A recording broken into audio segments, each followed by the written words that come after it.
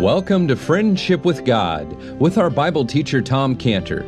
Today's message and previous messages can be listened to or downloaded for free at friendshipwithgod.org, friendshipwithgod.org. You can also obtain free resources from Tom Cantor and view our online bookstore at friendshipwithgod.org or call us at 800-247-3051, 800-247-3051.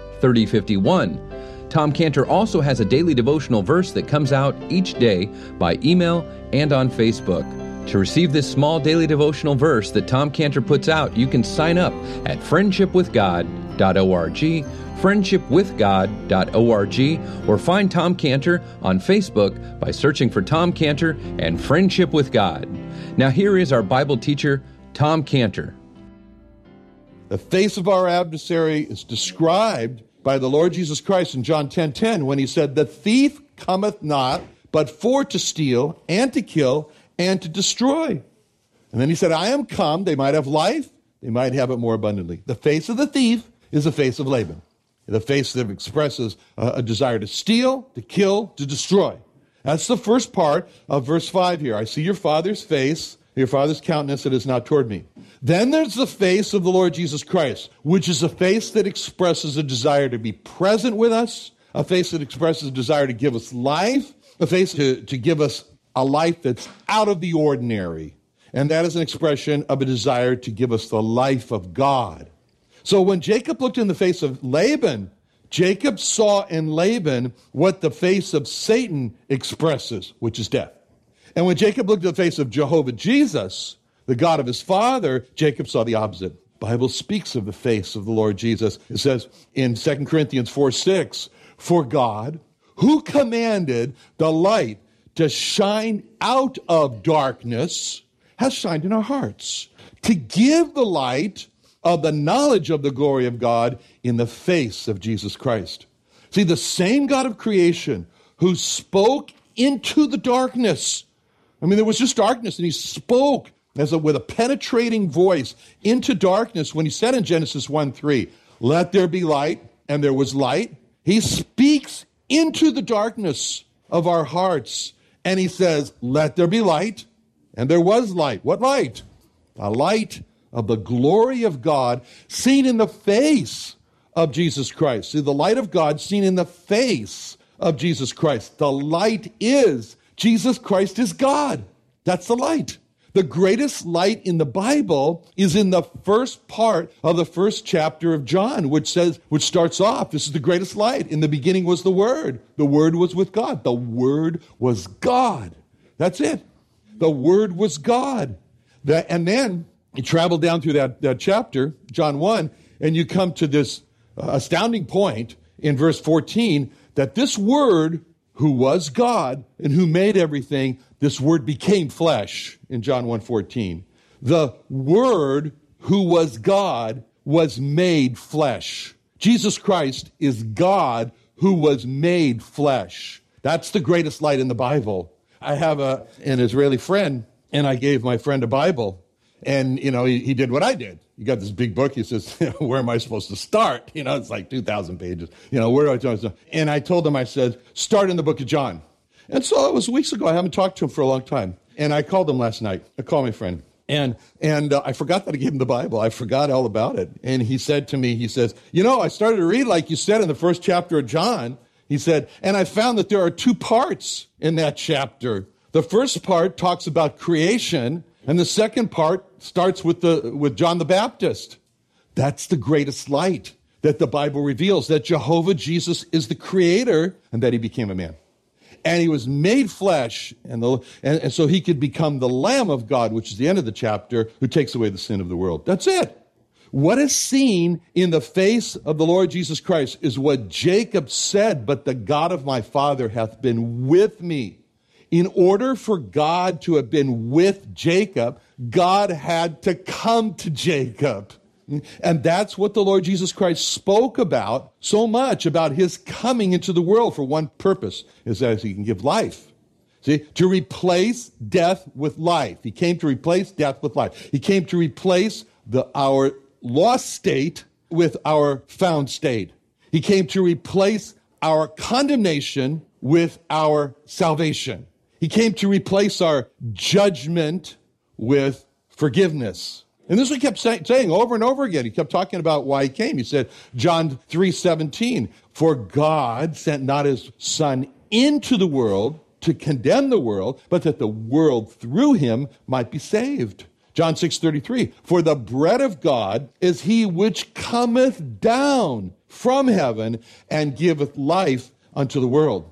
John 6:51, I am the living bread, which came down from heaven. If any man eat of this bread, he shall live forever, and the bread that I will give is my flesh, which I'll give for the life of the world. John 12:47, I came not to judge the world, but to save the world. Matthew 20:28, even as the Son of Man came not to be ministered unto, but to minister and to give his life a ransom for many. Luke 19:10, for the Son of Man is come to seek and to save that which was lost. And 1 Timothy 1:15, this is a faithful saying, worthy of all acceptation, that Christ Jesus came into the world to save sinners, of whom I am chief. So, now what we also see in verse 5 here is that Jacob was making this explanation to his wife, and he starts out by just the words, precious words. He's just simple words. He said unto them. He said unto them. You know, we're impressed with that. We read that Jacob said to his wife, we're impressed at how Jacob just opened up his heart in the time of his deepest distress. And you can't exactly say, I mean, you know, Laban was against him. You can't exactly say in all cases that his wives weren't against him also. But he opens his heart and he tells them how disturbed, how troubled he was with the image of his father's face constantly in his view. Can't get it out. And he told them about this secret meeting that he had with God in this dream and what an encouragement it was to him. See, this is the greatest instruction that Jacob could have given to his wives in this case. Jacob, you know, he wasn't sitting down with his wives and giving them a lesson on theology. You know, he wasn't sitting down and saying, well, you know, I want to go over with you catechism. You know, he was telling them about a real life experience of how he was in great trouble and how God helped him. Now, people don't care about our theology. People don't care about our church statement of faith and what our catechism of beliefs are. People want to know how God has helped us in our life experiences. People want to know what difference God has made in our lives. I'll never forget a Jewish man who said to me that one time, says, what difference has God made in your life? See, this last week, this Hasidic Chabad rabbi spent the night at my house. Boy, that was something. You know, I love the Jews. I mean, you know, because even in their unbelief, I love the Jews in their unbelief. Why? Because when they're so unbelieving and they're so argumentative and fighting, it's a blessing.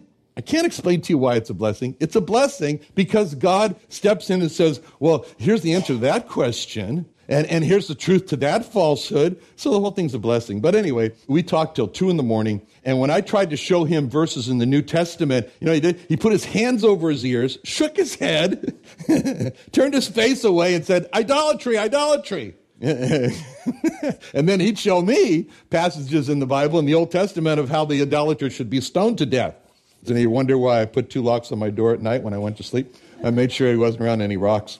So that's the way it went. But when I told him my story, about how I got into the deepest trouble through sin and how I wanted to destroy my life and how by receiving the Lord Jesus Christ as my God and Savior, it turned my life around and he gave me life, he listened with all ears.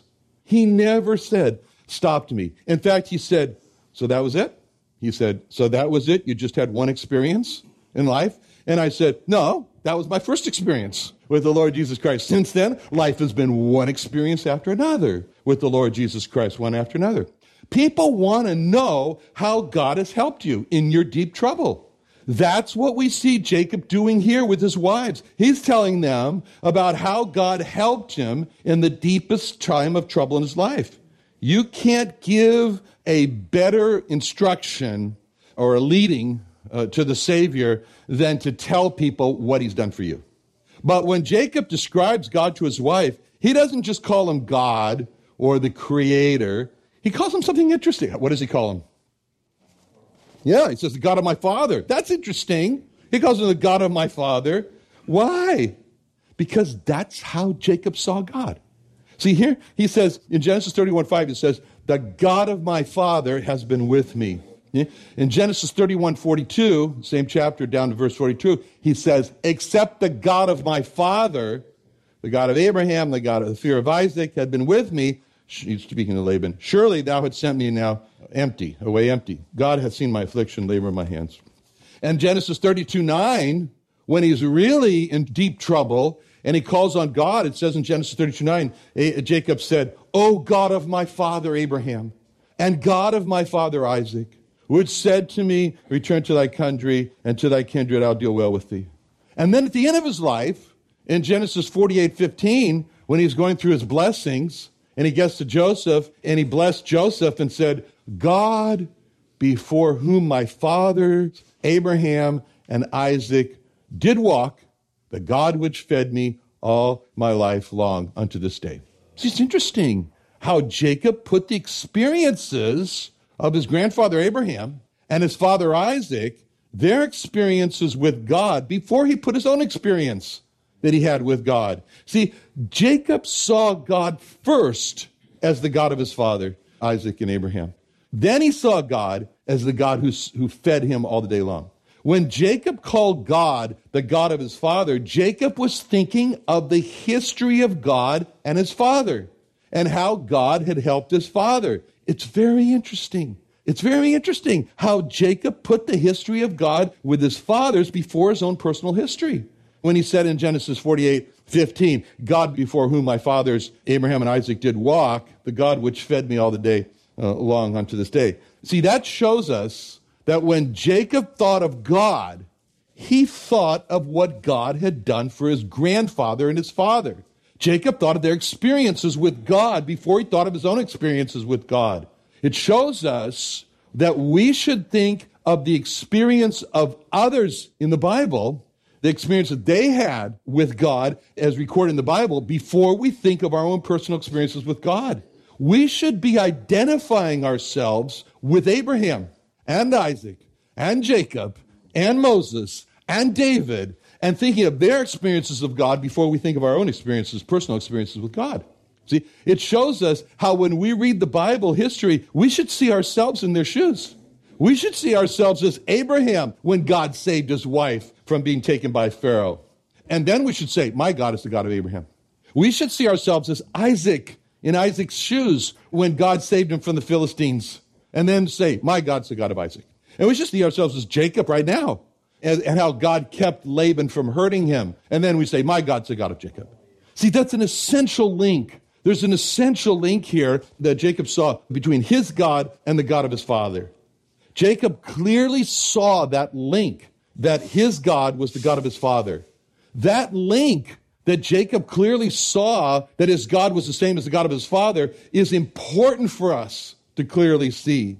Do we clearly see, the question, do we clearly see, as Jacob did, that link between our God and the God of the New Testament, the Lord Jesus Christ? Do we clearly see, as Jacob saw, that link, that our God is the God of Abraham, the God of Isaac, the God of Moses?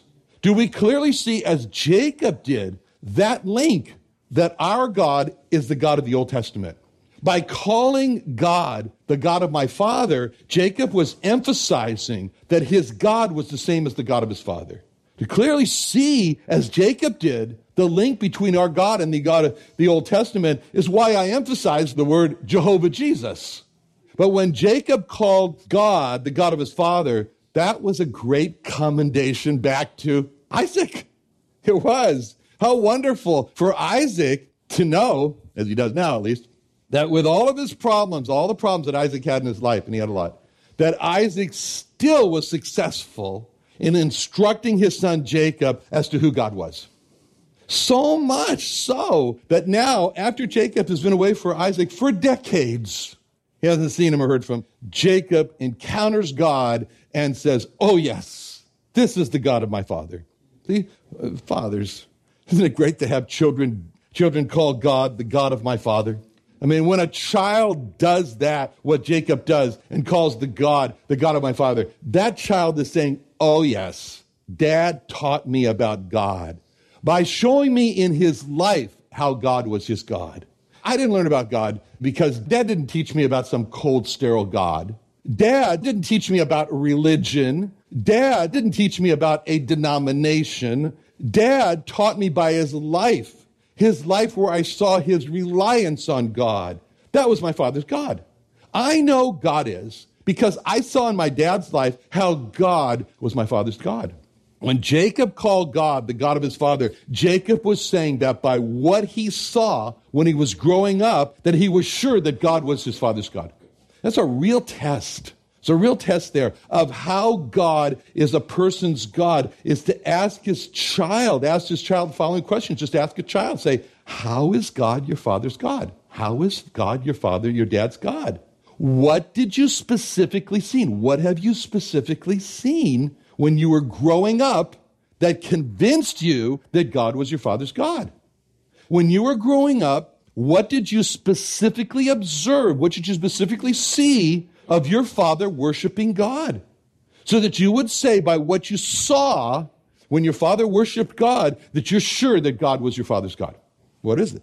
When you were growing up, what did you specifically see of your father relying on God? So that you would say now that by what you saw when you were growing up, that when your father relied on God, that you're sure that God was your father's God. When you were growing up, what did you specifically see of your father trusting God for help? So that you would say that by what I saw when my father was in trouble and trusted God, I'm sure that God was my father's God.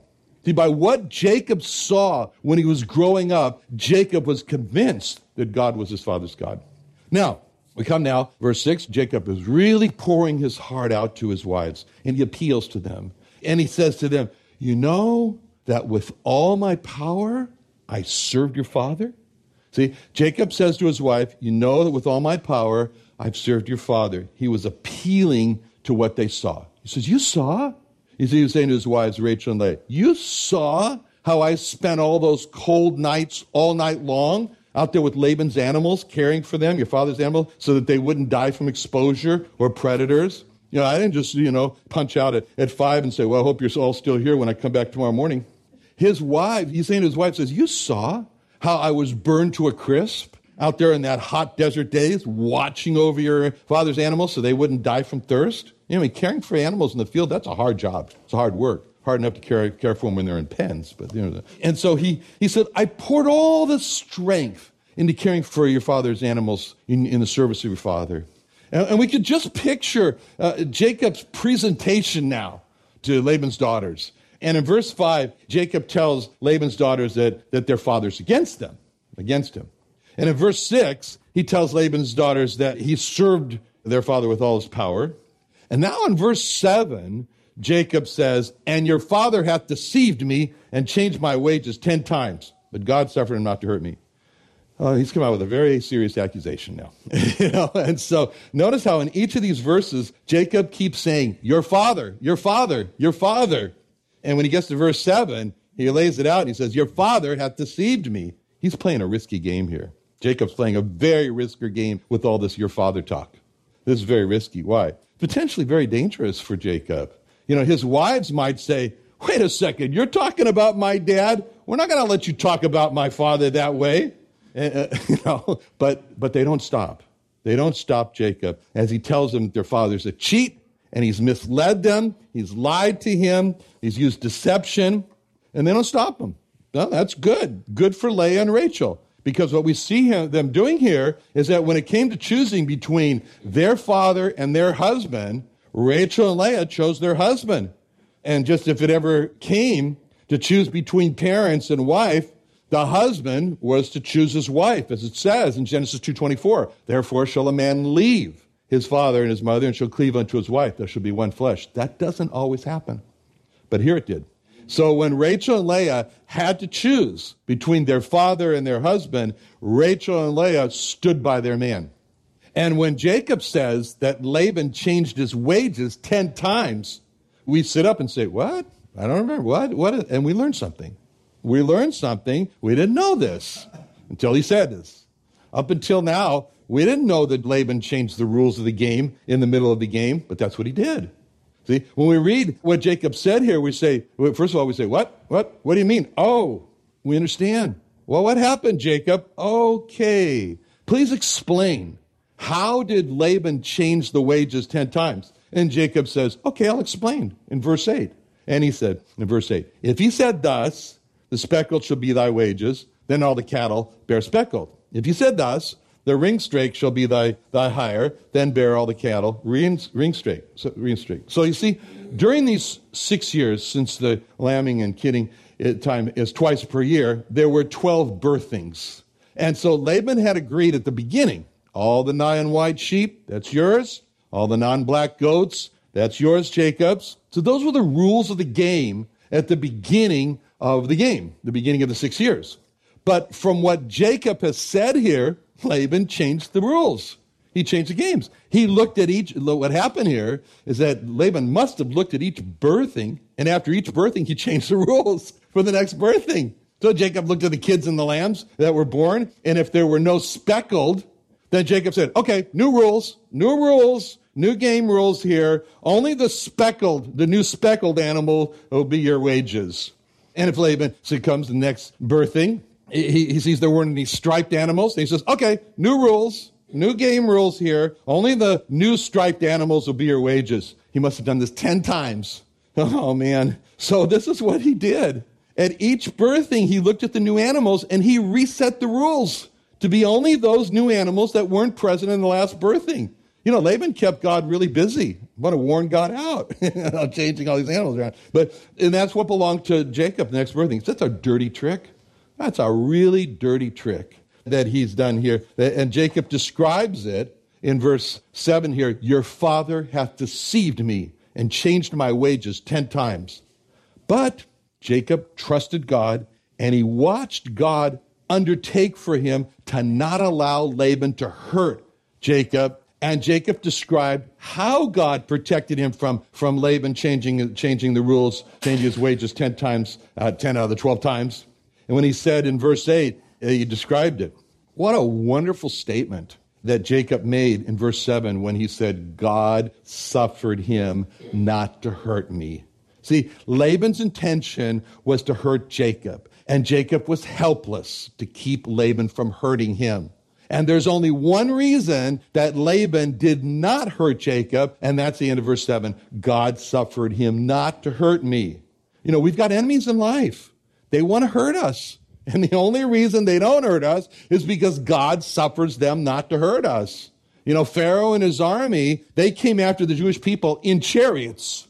The Jewish people didn't have chariots, but Pharaoh and his army had chariots at the Red Sea, and his intention was to hurt them, to kill them, and the only reason that they were not hurt is because God took the wheels off. He took the wheels off the chariots while they were going real fast so that the chariot frames rammed into the ground. And that's what it says in Exodus 14:24. It says, and it came to pass that in the morning watch, the Lord looked unto the host of the Egyptians through the pillar of fire and of the cloud, and troubled the host of the Egyptians, and took off their chariot wheels. I would have loved to have seen that. As one turns the other and says, you know, didn't you put that lug nut on there good? Says, yeah, you called me a lug. Anyway, so, you know, the chariot wheels came off, and it says, so that they drave them heavily. So that the Egyptians said, they didn't turn to each other and say, did you put the lug nuts on? They said, let us flee from the face of Israel. For the Lord fighteth for them against the Egyptians. They looked at their wheels and they said, this is not by chance. God's taken the wheels off of these.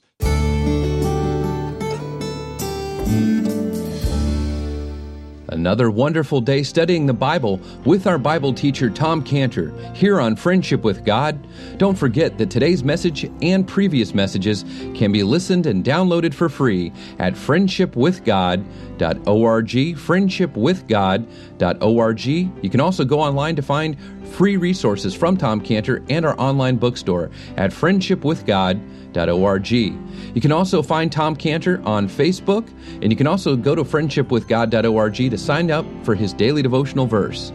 Now, Tom Cantor is also the founder of Israel Restoration Ministries. You can visit that website at israelrestoration.org. Or you can write Tom Cantor at P.O. Box 711 330, P.O. Box 711 330, Santee, California. That's Santee, Santee, California, 92071. Or you can email Tom Cantor at friendshipwithgod.org. Tom Cantor at friendshipwithgod.org. Or for more information about Tom Cantor and Friendship with God and Israel Restoration Ministries, call us at 800-247-3051. Tom Cantor, our Bible teacher on the Friendship with God radio program, has created the Friendship with God Study Bible. It's a King James Study and Reference Bible with over 2,200 total pages, over 30,000 inline column references, custom color maps, and over 600 pages of Bible helps and resources. It's printed on Finland thin paper printing technology and covered in a black lambskin leather cover with gold lettering. To order your Friendship with God Study and Reference Bible, go to our homepage on friendshipwithgod.org, friendshipwithgod.org.